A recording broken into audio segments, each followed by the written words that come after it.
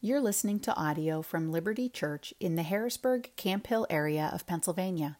For more information, please visit www.libertyharrisburg.org. That's liberty with an I, harrisburg.org. But we are in the Gospel of Luke this morning, so if you have Bibles, you can make your way there. We're in Luke chapter 1, page 856 is where we'll be in those black hardcover Bibles if you're using one of those. And as Mallory mentioned earlier, we're in our Advent series called Christ of the Carols. If you're just joining us this morning, if you haven't been here these last few weeks, welcome. We are looking each week more closely at a particular Christmas carol. We're looking at the biblical truths that carol comes from, and we're considering together how a deeper understanding of these lyrics that we sometimes sing without thinking about them, a deeper understanding will really grow our awe, our astonishment, at this marvelous mystery of Jesus' incarnation, what we celebrate together each year during the Advent season. So this week we are looking at the song, He Who Is Mighty. And for this one, we have to reach way back in time, all the way to the year of our Lord, 2014. So a lot of cultural divide for us to bridge this morning. If you can imagine, if you can remember a day when people still use Twitter, when a man named Barack Obama was still the president of the United States, that feels like a lifetime ago, when all your favorite celebrities had not yet been exposed as horrible people, and when Liberty Church met in a windowless room with a trinity of elk heads on the wall, this was the year 2014. We included a modern hymn in this series on purpose. We did that because so far we've looked at songs that were composed in 1739, 1744, and 1719. And as I hope, if you've been here with us, I hope you've seen that these are incredibly rich hymns, and they're absolutely worthy of being included in our worship even these centuries later. But what I hope is that by the end of this morning, you'll be able to say the same exact thing about a song that was written only 5 years ago. See, we are inclined to be people of preference instead of substance. And that's true in a lot of areas of our lives. It's especially true with music. And for those of us who have ever spent time in or around the church, it's really true about church music. Some people love the old stuff mainly because it's old, right? Mainly because it's old. Old songs are assumed to be faithful. New songs are assumed to be shallow. But then other people love new stuff mainly because it's new. Old songs are assumed to be stale. New songs are assumed to be fresh. But in reality, old songs can be faithful or shallow, stale or fresh. New songs can be exactly the same. New songs can become stale incredibly quickly. Incredibly quickly. The example that came to mind for me this week, in my high school years, I was part of a church in Kansas City. A song came out in the mid to late 90s called I Could Sing of Your Love Forever. And that song, within a month or two of singing it every week, the kids in my youth group started to joke the lyrics should actually be, we've been singing this song forever. That's how stale it became that quickly because it was so overused in that era. So in a series about Christmas carols, I'm inviting us, let's learn to dig deeper than our preferences. Let's learn to appreciate songs for their substance, whether they were written 300 years ago or 3 years ago. And He Who Is Mighty is full of substance. That's primarily because its biblical basis is another song, a far older one, known as the Magnificat. Sung by Mary, the mother of Jesus, written down for us in the Gospel of Luke. It's called the Magnificat because that's the Latin translation of this word that's used in the first line, where Mary says, "My soul magnifies the Lord." Let me start this morning just by reading the lyrics of that song. If you've got one of those worship folders when you came in, inside is an insert, and on one side of that insert are the lyrics to the song, on the other side is today's scripture passage. So these are the words of He Who Is Mighty. "Oh, the mercy our God has shown to those who sit in death's shadow. The sun on high pierced the night, born was the cornerstone. Unto us a son is given, unto us a child is born. He who is mighty has done a great thing, taken on flesh, conquered death's sting, shattered the darkness, and lifted our shame. Holy is his name. Oh, the freedom our Savior won. The yoke of sin has been broken. Once a slave, now by grace, no more condemnation. And then the bridge that comes at the end of some of these verses. Now my soul magnifies the Lord. I rejoice in the God who saves. I will trust his unfailing love. I will sing his praises all my days. Rebecca Elliott, who co-wrote this song with Kate DeGrade, she said the following when asked about the inspiration for He Who Is Mighty. She said, Mary has always been a hero of mine, and the Magnificat is one of my favorite details of the Christmas story. In the midst of all the amazing and terrifying things God was doing in her life, Mary's response was to sing praise and declare God's power and faithfulness. Her courage and obedience is convicting and inspiring. So let's look now at Luke chapter 1 and the Magnificat. I invite you to listen with open ears to this book that we love. Luke chapter 1, beginning in verse 46 and reading through verse 56. And Mary said, My soul magnifies the Lord, and my spirit rejoices in God my Savior. For he has looked on the humble estate of his servant.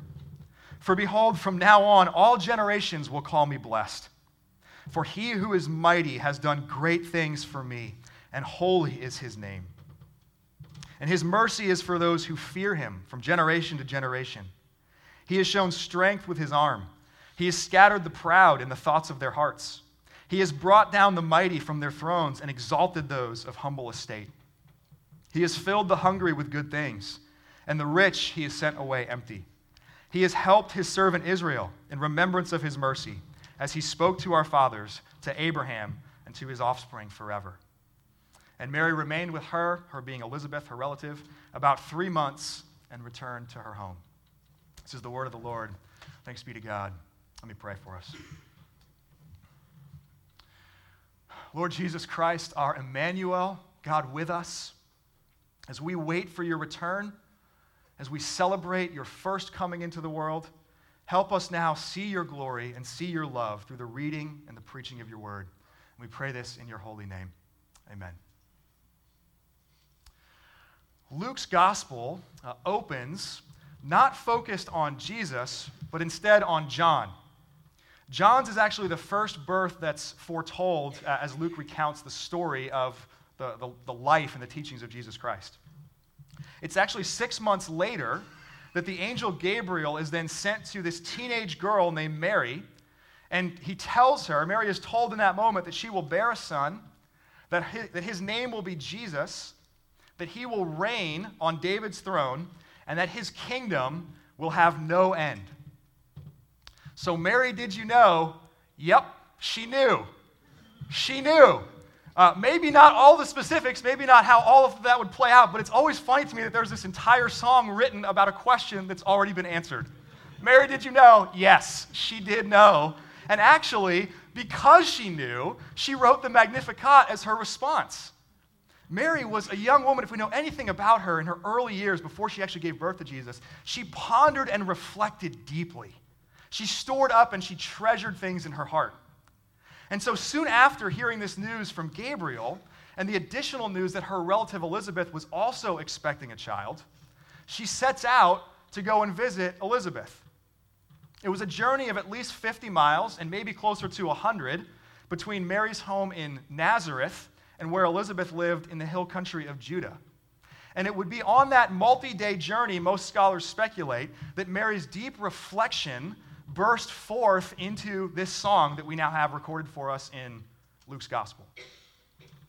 In the Magnificat, there is much to learn about worship, about praising God. And so with the rest of our time, we're going to consider 4 things about that.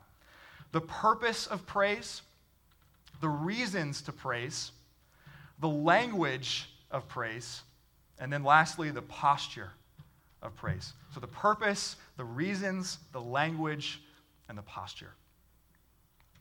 First, the purpose of praise. This word, magnify, is not really a common word in our vernacular outside at least the realm of science. Maybe if you're a scientist, you use that word a lot. Otherwise, you probably don't.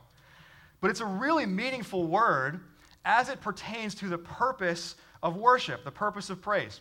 Why do we worship God? If God already is everything, if God already has everything, if God created us not because of some void in his own life or because he needed us for something, but just because he wanted to, then what's the point of our praise? There's both an upward and an outward answer to that question. So upwardly, in our relationship with God, in other words, praise gives to God what is rightfully his. It ascribes. We even sang that word together this morning in the song God of Our Salvation. It ascribes to God the honor that he is due, the glory that he is due. And so by speaking, by singing, by proclaiming, by even gathering as God's people to rehearse the gospel, like a magnifying glass, praise brings into greater focus what is already there. And in doing so, it both honors God and it forms us in the truth. Because to magnify something also means to enlarge it. And outwardly, in other words, in our presence, in our relationships with other people in the world, praise enlarges the worth and the honor of God. But it's more like a telescope than a microscope in that sense. That's a helpful analogy that I've come across in a few different places. I hope it's helpful to you. Think about the difference between a microscope and a telescope. A microscope magnifies by taking something that is small and making it appear larger. A telescope magnifies by taking something massive, though far off, and bringing it close. So all greatness and holiness and glory already belong to God. There's nothing small about that. And there's no need for us to make God larger than he already is. That's actually impossible to do. But for many people, and you maybe are one of these people, or you for sure know them, God often seems distant, incredibly distant. And so to proclaim God's greatness, to tell it out by recounting specific examples, specific evidences of that, takes what so often seems distant to people and displays it in up-close and personal detail. It takes this massive worth and glory and greatness of God and it brings it close, enlarging it in that sense so that both we and others might see it, might perceive it. And that's what Mary does in the Magnificat. She takes this incredibly personal, this incredibly intimate revelation that she's received from a messenger of God, from the angel Gabriel, and she turns it into public praise eventually. I'm not sure when it became public, but public praise. She rejoices here not only in what this means for her, which is how she starts the song, but what it means for all who fear God. Through praise, she takes this sometimes vague, oft forgotten truth that God will save his people, and she brings that very near. So that's the purpose of praise. Second, the reasons to praise. There are many reasons to praise God. Many reasons. But generally speaking, those reasons fall into one of two groups. We praise God for who he is, and we praise God for what he's done. And we see both of those things here in the Magnificat. Who is God? Who is God? As Mary starts her song, he is the Lord. He is King of all the earth. He is also Savior, the rescuer of his people. And then in verses 49 and 50, Mary includes these three attributes of God. She says God is mighty, God is holy, and God is merciful. So God's might, his strength, his power, in other words, it means quite simply that God is able. God is able. Nothing is impossible for him. In any moment, in any situation, God can exert his might and he can accomplish anything he wants to. God's holiness means he is perfect. He is other. He is distinct from his creation that's been corrupted by our sin, by our rebellion. Though he cares deeply about his creation, though he cares deeply about we, his people, who have felt that corruption of sin, God himself is unblemished. He is untouched by sin and its effects. God can do no wrong. He can do no evil. He can only do what is good and what is perfect. God's mercy then means that he is compassionate and loving. He leverages his might, in other words, to be kind to his people, to be kind to his world. He does not repay us with what our sins deserve, but offers us something infinitely more compassionate than that. Now, these are not the only attributes of God. And each one of these three and all of the others are worth our contemplation, our meditation, our praise in and of themselves. But something incredible happens when we start to combine various attributes of God, when we start to look at a few of them like these three together. First, when we do that, it will make your brain hurt. How can a completely holy God also be completely merciful? How can he who tolerates no sin, who is unblemished by sin, love we who are sinners? It'll also make your heart hurt. Not just your head, it'll make your heart hurt. If God is both merciful and mighty, if he's both of those things, then why does evil still exist in our world? Then why hasn't he yet righted what remains so wrong? Some of the hardest, and some of you know this well, some of the most doubt-inducing questions of the Christian faith come as a direct result of holding up the various attributes of God side by side. But if you're willing to step into what people of faith have stepped into for generations, if you refuse to be reductionistic by setting one or two of these attributes over and against the others, you will come to find that God defies our comprehension in the most beautiful way possible. What do I mean? I mean, it will become obvious that God is God and that you and I are not. It will remind us how much we need him. It will remind us how worthy he is of our praise. And that though we can understand truthfully and sufficiently, clearly enough to know what we need to know, the end game for us is not to categorize God. I mean, how disincentivizing would it be for our worship if you and I could fully figure God out?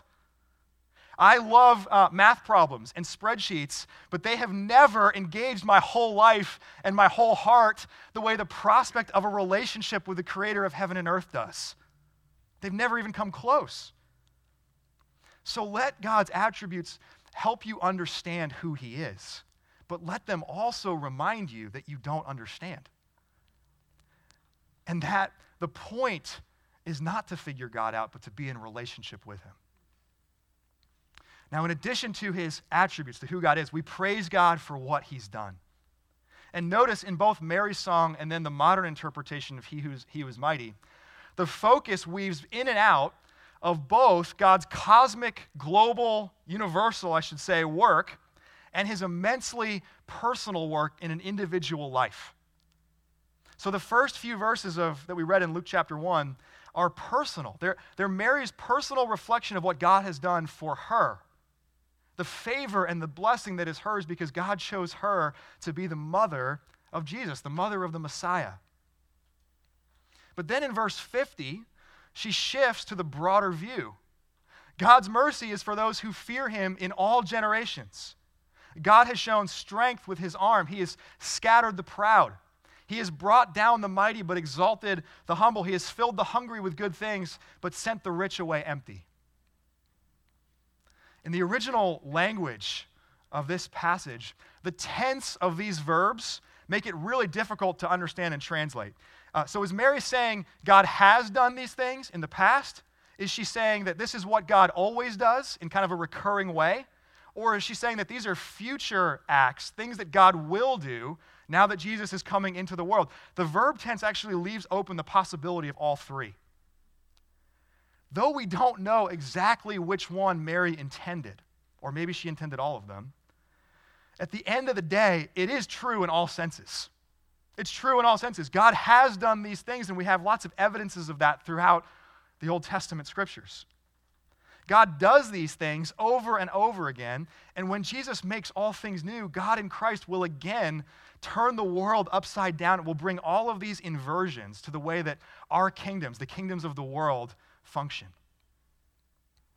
And so in He Who is Mighty, Kate DeGrade and Rebecca Elliott rightfully interpret all of this through what the even further revelation that we have from God than Mary had when she wrote her song. So Mary heard from Gabriel and wrote this response, but through Jesus, through his life and teachings, more has been revealed. Through his death and resurrection, more has been revealed. Through the apostles that were entrusted with the gospel and then wrote the New Testament for us, more has been revealed. And so we can rightfully sing a modern interpretation of this hymn, "In He Who Is Mighty," and say things like, Jesus has conquered death's sting, 1 Corinthians 15. He has shattered the darkness, John chapter 1. He has lifted our shame, Hebrews chapter 12. Here's what I'd invite you to see this morning. The God who is mighty and holy and merciful, and who turns the world on its head. This God does great things, not just in general, but for you and for me. Verse 49, he who is mighty has done great things for me. For me. Some of us are prone to miss the cosmic, to be so consumed with our own lives and our own circumstances in any given moment that we forget the attributes of God. We forget the scope of his work in the world. We're so self-consumed that we can't see how much bigger God and his purposes are in the world than us. At the same time, some of us are prone to miss the personal, to be so focused on the bigness that we forget that God loves you, not just in general, but you, that he came into the world for you. So hold the cosmic and personal together. Even better, recognize how you personally, through faith in the finished work of Jesus, are swept up into the great and mighty things that God has done and is doing and will do. Third, the language of praise. And I promise I'll be a little shorter on these last couple points. The language of praise. When Mary composes this song, when she opens up her heart in response to this message from Gabriel, what flows out from her heart is Scripture. It's Scripture. He who is mighty is a paraphrase of Scripture, right? It's a paraphrase of the Magnificat. But the Magnificat itself, in so many ways, is Mary's Holy Spirit-inspired reflection and paraphrase of God's Word in the Old Testament. One scholar counts 12 Old Testament references, passages referenced here, quoted in the Magnificat. In addition to that, Mary's entire song seems to be modeled on another song in the Old Testament sung by a woman named Hannah, who was the mother of the prophet Samuel. 1 Samuel chapter 2 records Hannah's song. If you put those two songs side by side, you'll notice a lot of parallels between the two of them. And it's important for us to pick up on this because when we praise God, when our soul magnifies the Lord and rejoices in the God of our salvation, we do that best using words that God has already given us. The Bible, God's revealed word to his people, is the language of praise. It's the language of all of worship, really. And when we think about that, we can choose to see that as constraining or incredibly freeing. If it feels constraining to you, remember, though we know sufficiently and clearly, we do not fully understand God. And so often throughout history, it's when we try to fill in the blanks with our own thoughts that we end up on the wrong road, that we invent all kinds of lies and believe lies, that we imagine God to be like ourselves or lower rather than exalted and holy like he is. Moreover, does anything about the Magnificat feel constrained to you? When you hear Mary's song, does she feel constrained when she sings this? Does she not instead sound free? She sees all of these dots connecting, the promises of God, all these little glimpses in the Old Testament of God's saving purposes now converging and herself at the center of it. And so practically, this is why we and the people of God read the Bible. It's one of the primary reasons, as Deborah did such a great job of sharing this morning, why we have Bible studies, why we are aiming to read through the Bible together in the year 2020. It builds knowledge, absolutely, but it's so much more than that. It's the language of praise. It's the language of worship. And reading the Bible will form you in this language. It will make you increasingly fluent in a language that's a foreign language to us until we read it. And we do that so that whether we are rejoicing like Mary, or whether we are suffering like Jesus on the cross, when these massive things happen to us in our lives and we lose the ability to be measured and thought out and controlled in our words, and our heart, in other words, is just ripped open, that what will pour out in those moments are not the lies that we invent and that we're prone to believe, not the warped misconceptions that we invent, but will be the very word of God that pours out of us in those moments. It's the language of praise. Fourth and finally, the posture of praise. As she praises God, two things are true of Mary. She is immensely favored, and she is incredibly humble. Immensely favored and incredibly humble. And verse 48 puts those together really succinctly, but actually start with the end of verse 47. She says there at the end of verse 47, she calls God her Savior. My soul rejoices in God, my Savior. Mary needs a Savior too. She's carrying God the Son, incredible as that is, but she does not perceive herself to be any kind of peer with God. As J.C. Ryle once put it, Mary is speaking as one who has been taught by God's grace to feel her own sins, and who, far from being able to save others, requires a Savior for her own soul. So this is actually a strong argument from Mary's own mouth against worshiping Mary.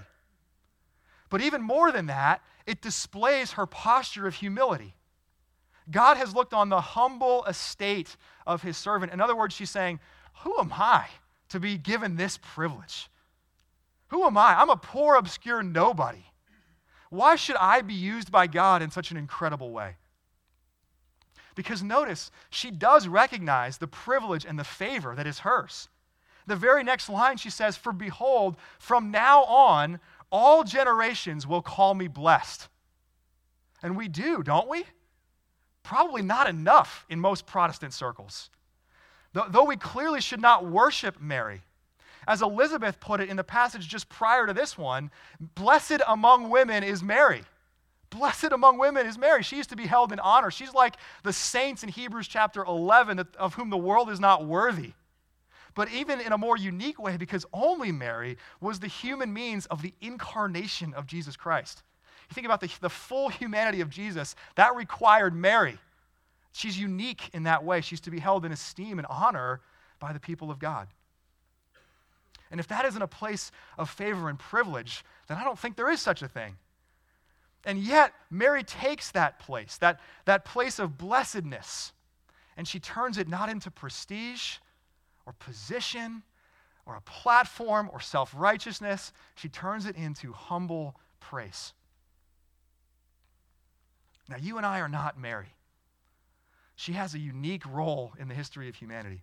But with different specifics, you and I too can rightfully sing, "He who is mighty has done great things for me." We can each sing that. Mary here displays the humbly favored posture of praise, of faithful praise. And think about this. Christians are the most favored, blessed people in the world. Even if it doesn't feel like that, we are objectively the most favored and blessed people in the world. We should therefore be the most humble. We who once were alienated and hostile in mind to God have, through the incarnation and life and death and resurrection of Jesus, now become God's beloved children, have become part of God's own family, part of his ongoing saving work in the world. There is no place of favor that compares to that. But far be it from us to ever use that position of blessedness and favor in an arrogant way, in a self-righteous way, with any kind of superiority complex or disdain for people who are at present not walking with Jesus or rejecting him. Like the Pharisee in Jesus' parable about the Pharisee and tax collector, to carry ourselves in that way would call into question the sincerity of our very faith. God is the one, as we read in Mary's song, who scatters the proud, who brings down those who consider themselves mighty. He is the one who exalts the humble. The humble. So like Mary, in our praise, let's recognize the complete unworthiness in and of ourselves. Let's be anchored in humility even as we enjoy this unimaginable favor of being called God's beloved children. As you heard from Timmy, as you heard from Mallory earlier, the fourth candle represents God's love. And it represents his charge to us to be people of love to others in the world. And so I want to close with this. One of the best ways that you and I can love others is by magnifying God. By magnifying God, by rejoicing in God, your Savior. And that's not at all to excuse us from rolling up our sleeves in sacrificial service and working hard, not at all. But from your place of humble favor, be that telescope that brings the greatness of God near. Recognize that the deepest longing of every human heart is to know and to be known by God. But his greatness and his mercy and his might and his holiness so often feel distant to your friends and to your family members and to your coworkers and neighbors and even to the people you sit in this room with this morning. Your worship, your praise, your telling it out has the ability to, in an experiential way, bring the greatness of God near. And not only will it focus your own heart on him and what he's done, it will help bring that into focus in the lives of others. So because God's attributes and work give you every reason to praise, because he's already given us the language of praise, and because we are his humbly favored people in the world, love God enough, love those that God has placed in your life enough, I should say, to tell them about him, to help them see his greatness. And in this season and always, like Mary, may our souls magnify the Lord. May our spirits rejoice in the God of our salvation. Amen. Let me pray for us. You are holy, God of majesty. And not only blessed is Mary, but blessed is Jesus Christ, your Son, our Lord. You sent him into this world to satisfy the longings of your people for a Savior, to bring freedom to the captives of sin, which is us, apart from your grace, and to establish justice for the oppressed. He came among us as one of us, taking the lot of the poor, sharing human suffering. And so, Father, we rejoice this morning that in his death and rising again, you set before us the sure promise of new life, the certain hope of a heavenly home where we will sit at table with Christ, our host. And as we prepare to come now to that table, we rejoice that that work has been accomplished on our behalf, and we long for the day, Jesus, that you will come again. We pray this all in your name. Amen. Thank you for listening to audio from Liberty Church. To learn more about our church or to listen to previous recordings, visit www.libertyharrisburg.org.